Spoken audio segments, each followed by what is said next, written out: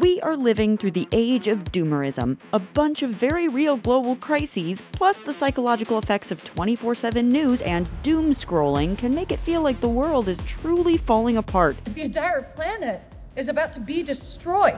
For Gen Z, who are coming of age in this environment, it can be paralyzing, but how much of this sense of apocalyptic doom is totally warranted, and how much is shaped by our constant onlineness? And more importantly, how much of this attitude is really helpful? In July 2022, Jane Coaston wrote a New York Times piece called "Try to Resist the Call of the Doomers," and how we are experiencing a new religion of profound pessimism. According to Coaston, the problem with Doomerism isn't that it honestly points out our challenges, but that it luxuriates in the awful and makes people feel so hopeless that they lose agency and don't work to address what's wrong in the world. The world is ending. Sure, things are bad, but every small piece of news cannot signal the end of the world, right? So is it possible for us all to just calm down a little? Today's top headlines: everything you do is futile. Can we just relax? Here's our take on Doomerism, its impact on Gen Z and mental health, and how even if there's a lot that is bad right now, there's also a better way to deal. In the past few years, the phrase, "I'm tired of living through a major historical event right now," has become a pretty all-encompassing meme. From the pandemic to the storming of the US Capitol to the Russian invasion of Ukraine, financial crises and the climate crisis on top of this, today's events paint the picture of a world that is extremely unstable and scary. But our emotional impression of all this is also shaped by our relationship to the media, which is drastically unlike it was even a few years ago. It used to be that people waited for the evening newscast or for the morning newspaper to get their dose of fear. Now they get it on their phones constantly. Journalists' job is largely about exposing problems and holding powerful people and institutions accountable. So it makes sense that there's going to be a heavy bias towards bad news. But today, we spend an average of 4 hours per day on our smartphones, dramatically increasing the amount of bad news we take in and the proportion of our time we dwell on it compared to previous generations. The world is and always has been a nightmare. It just seems worse now because of our phones. There's also an economic incentive driving the negativity that shades all the media we consume. A study from Harvard Business School confirmed that on Twitter, negative news spreads farther and wider than positive. News publications have a vested interest in filling our feeds with fatalism to get clicks, and we can see this in the panicking, alarmist, catastrophic tone that characterizes so many headlines today, even when the stories are actually dealing with relatively minor or moderate levels of problems. All this has a deep emotional effect that spreads over into our personal lives. If we're constantly dwelling on terrible events reported in sensational, panicking terms, then we're going to bring a negative, if not catastrophic, lens to how we view our actual lives and our expectations for what's possible or likely. This is known as the availability heuristic. Essentially, our brains draw on information that's readily available to us. So, if we've been reading a lot about shark sightings or terrorist attacks, we'll worry more about these than about, say, car crashes, which are statistically a much higher risk but very underreported in the news. So now you sort of internalize this thing, and now all of a sudden you're thinking, could have happened to me. A 2022 study from Perspectives in Psychiatric Care showed that consumption of news via social media rose by nearly 50% during COVID, thanks in part to doom scrolling and doom surfing. Often people turn to these activities with a desire to self-soothe, but the results say doom surfing and doom scrolling lead to the experience of emotions of intense anxiety, uncertainty, apprehension, fear, and feelings of distress, which in turn lead to difficulties in the initiation of sleep, poor quality of sleep, decrease in appetite, decreased interest in activities, and low motivation to continue with tasks of the day. I operate with a pretty high baseline anxiety. Social media as a news source has changed the way people consume news.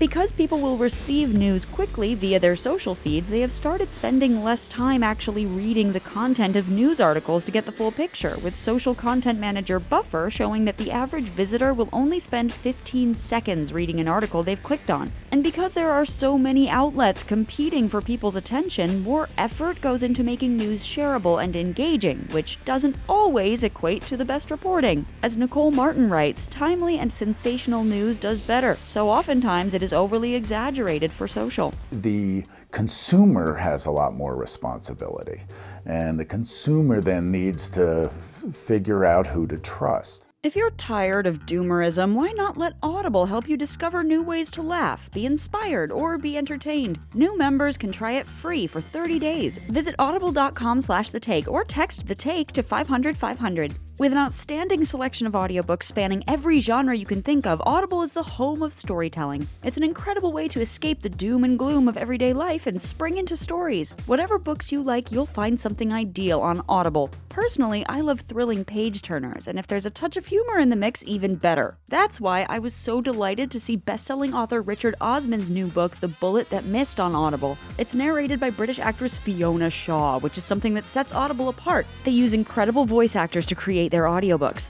But Audible isn't only audiobooks, there are podcasts and series to listen to too. Plus, as an Audible member, you can choose one title a month to keep from their entire catalog, including the latest bestsellers and new releases. So what are you waiting for? Let Audible help you discover new ways to laugh, be inspired, or be entertained. New members can try it free for 30 days. Visit audible.com/thetake or text The Take to 500-500. That's audible.com/thetake or text The Take to 500-500 to try Audible free for 30 days. audible.com/thetake. Doomerism is especially unhelpful in a moment when collective mental health struggles are rising. U.S. Surgeon General Vivek Murthy has spoken of the youth mental health crisis that's been exacerbated by the COVID-19 pandemic. When it comes to Doomerism, Gen Z have been dealt a poor hand. They're coming into adulthood with this media environment as their main experience of what the greater world is. Constant bad news, framed with exaggeration and hyperbole, while misinformation spreads rapidly and facts and truth are more questioned than ever. Okay guys, I'm going to use social media to spread fake news that Murphy's hired an alt-right figurehead to speak at their pub. But it can be helpful to remember it's not the first time generations have faced gloomy views of the future. Millennials were branded the unluckiest generation after they entered the workforce following the 2008 recession and still haven't caught up to other generations financially. As a result, millennials tend to have pessimistic expectations for their financial futures. 2 minutes ago, I turned 36, and staring down the barrel of my own mortality always beats fun. Like millennials, Gen X were told they were being born into economic prosperity only to have the rug pulled out from under them. Coming of age in the aftermath of Watergate and the Vietnam War, they rode a wave of cynicism and malaise that came to define Gen X in movies like Slacker, Dazed and Confused, and Reality Bites. We can see a lot of echoes of Gen Z in Gen X's lack of optimism, fear that in order to make money, you'll have to compromise yourself, and distrust of major institutions. They tell you to look for the light at the end of the tunnel. Well, there is no tunnel. There's no structure.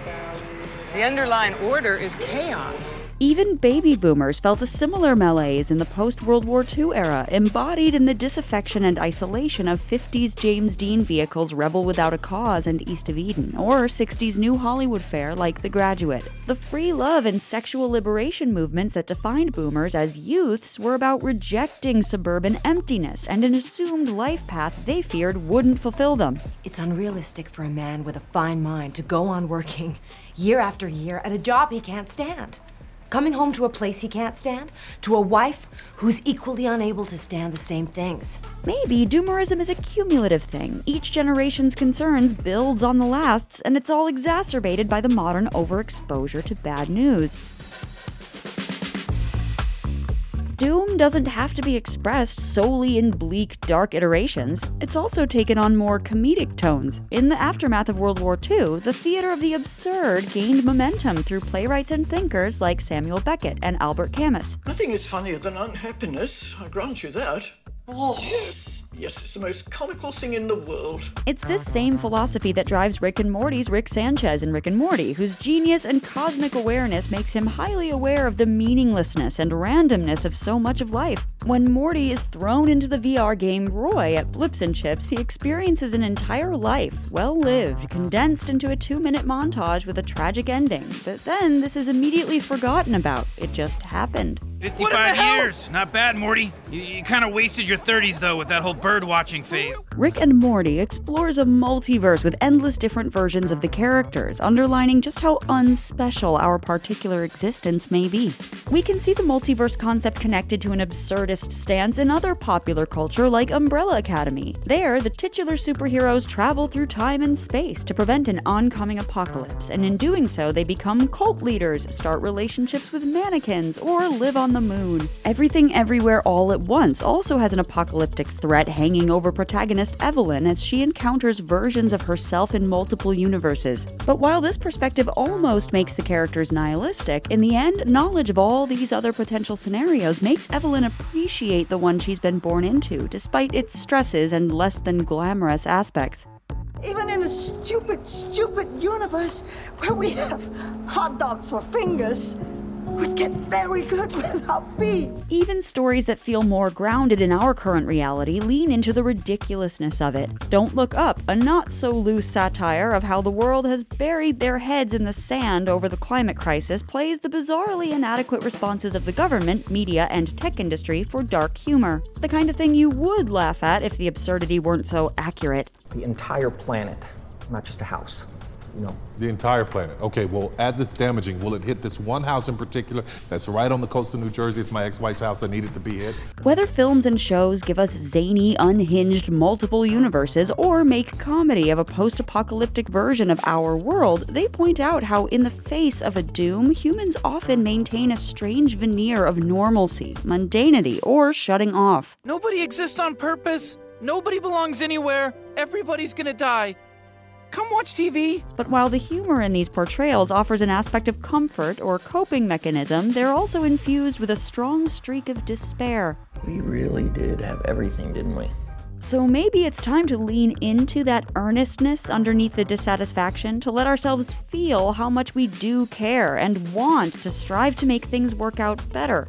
As Costin writes, the best way to spur action is to begin from a place of optimism, a belief that the thing you want really is possible.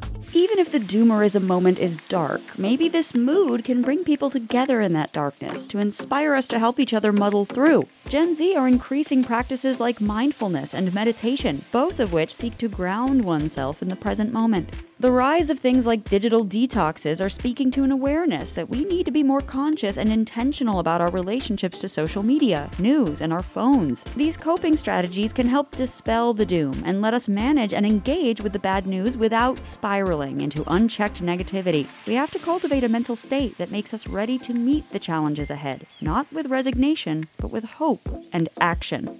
Sing, but remember to stop for air. And by God, get off Twitter every once in a while. Thanks for watching The Take. Make sure to subscribe and let us know what you want The Take on next.